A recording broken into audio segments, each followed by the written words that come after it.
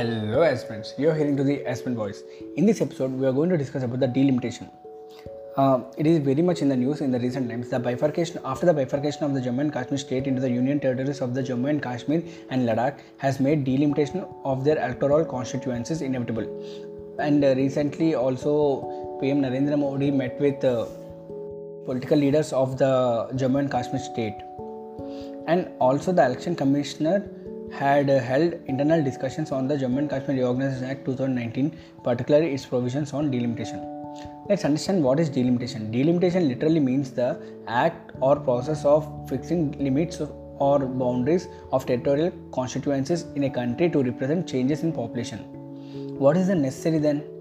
It is to provide equal representation to equal segments of a population, fair division of the geographical area so that one political party doesn't have an advantage over others in an election.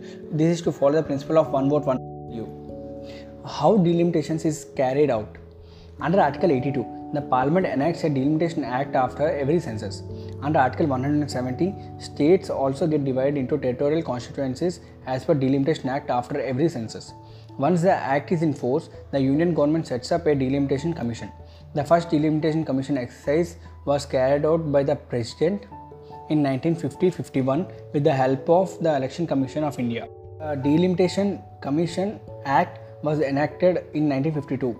Delimitation Commission have been set up for 4 times in independent India, that is in 1952, 1963, 1973 and 2002 under the acts of 1952, 1962, 1972 and 2002. There was no delimitation after the 1981 and 1991 census, and also there is no delimitation after 2011 census so far. So let's understand about the Delimitation Commission. This commission is appointed by the President of India and works in collaboration with the Election Commission of India. Composition is that it contains retired Supreme Court judge and Chief Election Commissioner and respective state election commissioners. I mean, now the delimitation is happening in the Jammu and Kashmir, right? So in that the Union Territories has state election commissioner or Union Territory election commissioner, then he will be the member. So the functions are to determine the number and boundaries of the constituencies to make population of all constituencies nearly equal.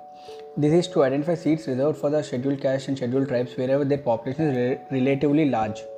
In case of difference of opinion among members of the commission, the opinion of the majority prevails because there are only 3 members, right? So 2-1.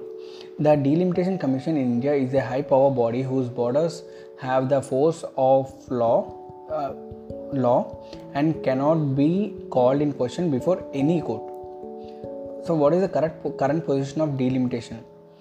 In the 2009 general election, 419 out of 543 parliamentary constituencies were newly delimited constituencies.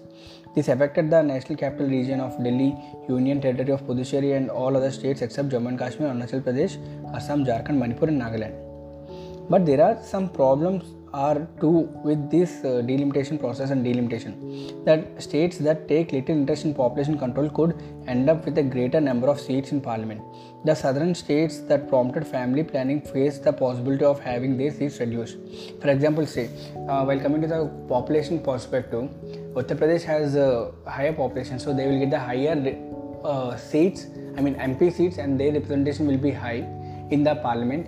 And the South Indian states like Andhra Pradesh, Tamil Nadu, Kerala, Karnataka, which are relatively having less population per area, population density, will lose their number of seats in the parliament or will be limited, and the equal representation isn't possible. So in 2008, delimitation was done based on the 2001 census, but the total number of seats in the assemblies and the parliament decided as per the 1971 census was not changed. The constitution was also capped the number of Lok Sabha and Rajya Sabha seats to a maximum of 550 and 250 respectively, and increasing populations are being represented by a single representative. What are the steps needed to be taken? A national consensus exercise should be started to sort out issues much before 2026. The weightage given by the Finance Commission to population can be reduced to 10% or even 5%. So Although the freeze on the number of seats in Lok Sabha and assemblies should have been lifted after the 2001 census, another amendment has postponed this until 2026. This was justified on the ground that the uniform population growth rate would be achieved throughout the country by 2026. So it is the expectation, but let's see how it works. This is all about the delimitation process. You can write your mains or else the prelims questions. I hope I explained it very well. If you don't understand, listen it again, and also share to your friends, which might help them. Share them about the podcast show, The Aspirant Voice.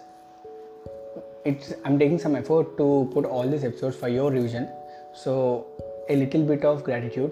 Please share it to your friends, and also follow my blog where I provide all the notes. And don't forget to follow me on your respective music platforms. It will help you a lot, and spread a little. If you spread it little, it will help many more aspirants like us. Thank you.